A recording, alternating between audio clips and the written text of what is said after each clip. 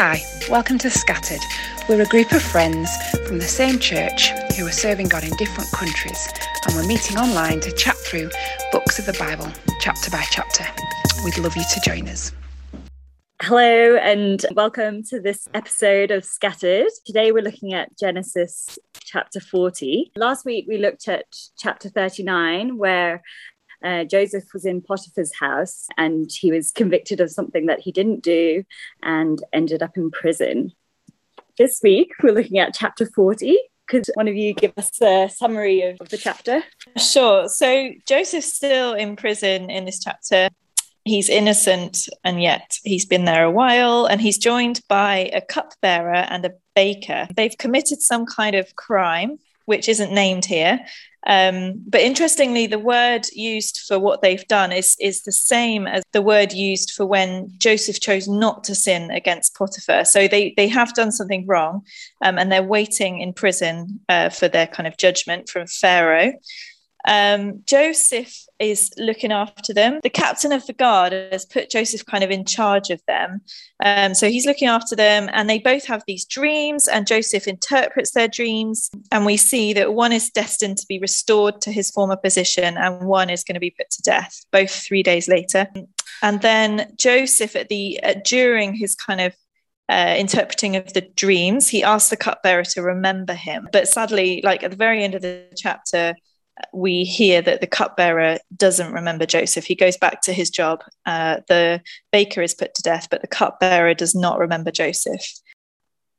Yeah, so clearly we see in this chapter that compared to Joseph, the cupbearer and the baker have committed an offence against the king of Egypt. In this passage, there's also a part where Joseph expresses his innocence. What can we see about Joseph's character here in the chapter, despite being innocent? I was really struck by the fact that he's innocent and yet he's in this prison. And yes, he's got the favour of the chief guard. But if that was me, I just think the danger would be to just be focused on myself and how unjust this was and how can I plan and plot to get out of this situation. And yet I was really struck that in verse 6, he's really looking out for this cupbearer and this baker, and he's not self-focused, but he's prepared to serve, and that he sees that they were looking troubled that particular morning, and so he pursues them and says, "Hey guys, what's going on? You're not yourselves this morning." And that's how they then share the dream with him. And I found that such a helpful model of don't throw a pity party, Jill, when life's not going the way that it should in your mind, but looking out for others and how you can bless and serve. And what an amazing example Joseph is of, I guess, trusting God's got a purpose, even though he can't see it and even though it's not fair. And so he's looking out for who he can be blessing. Yeah, because he easily could have looked back to his previous experience of dreams and what they might mean and thought, okay, I'm not going to touch this with a barge pole because last time it went wrong for me and it could get me in loads of trouble. And instead, he says, doesn't he, in verse 8, do not interpretations belong to God? Tell me your dreams. He's like, okay, I'm going to open myself and be vulnerable. And yeah, I think that's a really great quality of Joseph. Yeah, and as well, he's really good, isn't he, at this is God's work and God's allowing me to tell you the dream, but it's God that's the interpreter, not me. And we talked about it a bit last week, but I guess because he's been humbled again and again in his circumstances, that reflects in his heart now, doesn't it? That he's quick to give God the glory, that it's God that interprets dreams, not, hey, Joseph, I'm the man type of attitude. Yeah, and so God has given the cupbearer and baker dreams. What do you think was the purpose of these dreams that were given to them? I guess the big picture purpose, is that Pharaoh eventually finds out, doesn't he, that there's a man in prison who can interpret dreams. And so I think big picture, God is using the plight of these guys to eventually reveal to Pharaoh that God's man's in prison and can help him. Yeah, I was struck by that. We've got these two dreams, haven't we? We've got one where the cupbearer has a good outcome. He's, in 3 days' time, you're going to be freed. And then we've got one with the baker where he's going to be killed in 3 days. So we know that that's going to come true. But for Joseph, can you imagine those 3 days? That's a long time to sit and think about that for those two people, but also for Joseph to be like, am I right? So yeah, it's really big, isn't it? Because we know that this ability to interpret dreams is going to be really important in the next chapter. So it's a bit of drama that we kind of don't really think about when we know the end of the story already. The other thing it really struck me was how hard it must have been for Joseph to be a truth teller to the baker. You know, it's lovely to tell the cupbearer, isn't it? Oh, it's going to go well for you. You're going to be restored. But it's really hard, isn't it, to tell the truth when it's not what somebody wants to hear. And I just thought, again, you see here, don't you, God preparing Joseph in almost in like a small situation to be a truth teller and to bear that responsibility of government that we know is coming. And so I just thought, yeah, it's hard, isn't it, to tell the truth when it's not a good truth.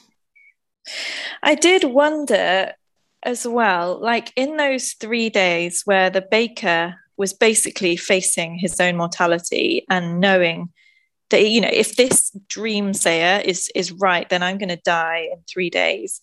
You just wonder, don't you, whether was that a mercy of God that Joseph was there with him in that time? What did he say to him? Did he share about God with him? I mean, we don't know. It's all speculation, but I do wonder what happened in those 3 days and whether in some way Joseph was able to bring real and lasting comfort to the baker, and whether the baker went to his death trusting in God or not. I do wonder. I don't know, but I thought it was interesting that God's kind, isn't he? Like, he does warn us, like there is a coming judgment and he is a God who warns. And I mean, you would have thought he would have put it in if it was important. So it's not, but yeah, I do wonder. And we touched on that last week with the blessing that was like first given to Abraham, that God will bless those through you. And we've seen how Joseph has blessed Potiphar in his house and how Joseph has been given so much responsibility in prison. And like you said, you know, this is God's word to the cupbearer and to the baker. And it seems like, you know, God is continuing to use Joseph to bless others around him. Another thing that struck me was he trusts God. Yeah, we know he trusts God and that he's faithful. But also when he has a chance to change his circumstances, he takes it. He's not kind of fatalistic, like I'm in prison and I'm here now and, you know, God's going to have to send his angels to get me out. He uses an opportunity. I just thought that was interesting. I think using our wisdom as well as trusting God is the thing to do. Yeah, they're not mutually exclusive, are they? I think it's easy for us to think, I can't do anything in this situation apart from pray. But yeah, it's hard to know though, isn't it, when you're manipulating a situation and when you're being wise. I find that really totally. How do you think we can better discern when we're being manipulative? Or I guess it's how committed, like, where's your heart resting? Is your heart resting in your scheme, or is your heart resting in God's? Yeah, how committed are you to it going your way? Do you see what I mean? Like in your heart, how tightly are you holding on to, this is my plan and this must work? And I guess a little bit like we were thinking about at church on Saturday, the anxiety that produces, that desire to control the situation with your plan, is a contrast, isn't it, with Joseph, that trusted God primarily, but was prepared to take opportunities where he could. Looking more at the character of Joseph, how is Joseph here like a type of a Jesus? Yeah, I was reflecting on this. I mean, I guess him being the innocent man in prison amongst the guilty and speaking the word of God to them. It really reminded me of the cross, because there was an innocent man between two guilty men, weren't there? And, you know, those two guilty men on the cross, one of them had good news and one of them refused the offer of salvation. And so I just thought that it's a little picture, isn't it, of Joseph as in some ways the saviour with these two men. And yet also there's a huge contrast, isn't there? Because Joseph is unable to save these men himself. He can proclaim the truth to them, but he can't save them. And yet Jesus himself was the means by which people could be saved. So yeah, all at once you kind of get these little, I guess that's what a type of Christ is meant to be, isn't it? It's meant to be these little snippets pointing forward to Jesus, but also, these were fallible human men in the Old Testament. We really are waiting for this perfect Saviour, and it just points to that, doesn't it? The other thing I thought of was, where he says, like we've said in verse 14, remember me when you're restored. And that reminded me as well as the thief on the cross saying, remember me, Jesus, when you come. And the contrast as well, though, that Jesus doesn't forget, does he? Jesus never forgets, whereas the cupbearer forgets in this moment. And what a beautiful picture that is of our Heavenly Father never forgets us. Yeah, one day God's Son would be forgotten or forsaken, so that we will never be. And what a great encouragement for us, no matter what our circumstances and no matter what suffering we're going through, that we are not forgotten. In the story of Joseph, I do really enjoy the way that he does point us to Christ. But actually, I think as I was reading this, the contrast between Joseph and Jesus, rather than the similarities, were just as striking, aren't they? Because in this story, the innocent man is saved and the guilty one is punished. And yet the contrast with that with Jesus is that it's the guilty ones who are saved and it was the innocent one who was punished. So it is great to look at Joseph, isn't it? And the way that he points us to Christ, but actually the differences between them are stark and are important in order for us to not be forgotten, in order for us to be safe in the knowledge that God is always with us. That contrast has to happen. If we look at the cupbearer and the baker, what similarities do you notice with us and them? I was struck by how like the cupbearer I am, how quickly I forget, how he's rescued and then he just goes about his life. He's like, great, I'm okay now. I don't need to remember this guy who did this thing for me, who helped me out. Yeah, I was really struck by how like him I am and how quickly I forget when things are going well. How much I read my Bible and pray and cling to biblical truths when I'm struggling with things, but when things are going well for me, bang, I'm like, okay, thanks for that. Bye. I found that like I could relate quite a lot to the baker as well, in that he wanted to hear the blessings rather than being convicted. How often do we like to hear like the good parts or the nice parts of scripture rather than hearing like, what is that teaching me, or what do I need to change in my life, or what am I holding on to that I need to let go of? I was thinking that as well, Juliet, that whole God's truth is always good news for us, isn't it? Even if it's uncomfortable and even if it brings conviction. And we don't always receive it that way, do we? If it shakes our world or calls us to change. We covered this a couple of weeks ago, but it was written by Moses to the Israelites after they had just been rescued from slavery in Egypt. What do you think Moses was teaching the Israelites through this chapter in Genesis? I was reflecting on the whole remembering thing. I think probably the way that in a period of time where Joseph probably often wondered what God was doing, we know, and the Israelites, as they listen to this story, would see that God hasn't forgotten Joseph. And I think it would have been really helpful for them to hear that, because when you're in the wilderness for all those years, it just must have been really, really hard. So looking back at times when there is evidence that God doesn't forget us, even when it's hard, he doesn't forget us. He's doing stuff in the difficulty of it. I think that must have been encouraging to them. And helpful to point them towards the promises that have been made to them. God keeps his promises. God is in control of everything. Even when things look like they're going completely wrong. Even at this point in Joseph's story, when really we haven't even got to the end yet with that famous line about you know, what you intended for bad, God intended for good. We haven't even reached that point yet. And even now, we can see little things about how God is at work and God is in control. And, you know, Joseph is in the position he's in now because God has ordained it. But the whole of the rest of Joseph's life leading up to now has brought him to the point where he can gain favor with people. You know, he is the way he is because of where he was born, how he was raised, how God made him.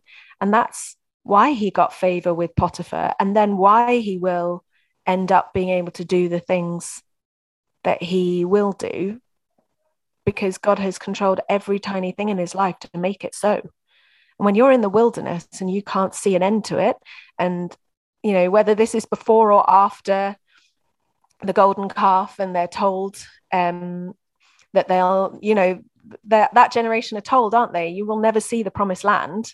Whether these people are reading it before or after, they need to know this truth, don't they? They need to know God is in control and what is happening is for our good. For me, like in difficult times, just saying to myself, God has not forgotten me. God remembers me. Like, isn't that just such a huge privilege that, like, the God of the universe remembers us, not just in our difficulties and sufferings, which are hard, but also he remembers us and rescues us from our sin. And we see that over and over again in the Bible, and we can look at our own lives and see how over and over again he has been with us and he has remembered us. It's like it should be our chant, God remembers me, he has not forgotten. Like, when we're going through difficult times, it's what we should encourage our friends with. And I guess as well, Joseph's such a good example, isn't he, of his circumstances don't dictate whether or not God's favour is upon him. And time and again, God's favour's with him in the prison or in the worst of circumstances. And I just think it's so hard for us to not interpret our circumstances, isn't it? As when life's going well, that's God's favour. And this is such a good heart kick up the bum, isn't it? To say your circumstances are not the defining factor of whether God's favour is upon you or not. And also a good example of not whining when you don't get what you want. Like in this story, well, I mean, he might have done, but the Bible doesn't record it. But in this story, Joseph has no idea of his destiny. He has no idea where he's going to end up. And yet here he is interpreting the future of two people who have probably done something wrong to end up in prison. You know, there's a question of whether or not they were part of an assassination plot. And yet we don't have a record, at least, of Joseph going, why do I get to tell these people that it's, where their destiny is? And yet I have no idea of my own. Why are you doing this for them, God, and not for me? It's easy as well when we look at our own circumstances to get swayed, isn't it? But also I think when you look at others, that sort of jealousy, longing after, the grass is always greener. What God has for them, clearly that's what I want because it's clearly better for me. And what God is giving me is not enough. I think we need to be careful of that too. I was wondering if you guys thought much about the dreams and how important dreams were in the whole of this story, and whether these days we have gone too far in the other direction and don't ever really, or hardly ever really, think about our dreams. I wondered if any of you had thought about that. I thought about it a bit actually this week because I'm doing a counselling course, and we're reading a secular psychotherapist who's like top of his game, and he's all about dream interpretation. And then the Christian guy that's running the course said, what do we make of that? Do we read that and think, I could never be like that. I could never have such a certainty about what those dreams mean. And he was really interesting, and he said in the Old Testament, dreams are the clear, defined, revealed word of God. In the New Testament, there's hardly any mention of dreams. And so he would go to that big bit at the beginning of Hebrews that says, in the past, in various ways, God spoke to us, but now, because Jesus has come, there's a change in how we hear God's word. And not that God can't speak through dreams, but that this guy was saying to us, I don't think we need to get our knickers in a twist about dreams because it's not the primary way that we hear God speak, which felt quite liberating to me. Although, doesn't it say in the last day, it should be that your young men shall see visions and your old men shall dream dreams. I mean, I don't know if that, I'd kind of like that just struck me when we were thinking about dreams. Do you think it's as clear black and white as we shouldn't ever think about dreams anymore, or do you think we should engage more with it than that? Well, I know that in some countries, some people have had dreams, and those dreams have led them to the Word of God. In those circumstances, you can't really say those dreams weren't given to them from God. Yeah, I think the difference is that the dreams that we get aren't the definitive Word of God, but dreams might bring us towards Him, to His Word, and His Word is the authoritative measure. Yeah, and I think, when it comes to dreams, you can pick and choose your passages that you want to look at, because in Jeremiah it also says that false prophets will use dreams to add weight to their message. So I think, you have to be careful. I think that the Bible or God in the Bible speaks twice as often to unbelievers through dreams as to believers. It's important to remember not every dream is a revelation from God. I would put it similar to other spiritual gifts. You're not in isolation. Even here, there's somebody who has a dream and then it's interpreted appropriately. You don't have to be sort of receiver and judge. You can share. I've received this dream. It's got to me. I don't know what you think. Do you think this could be something significant? What is this pointing me towards? Thanks, ladies. That seems like a great place for us to stop. We look forward to you joining us next week. Bye. Bye. Bye.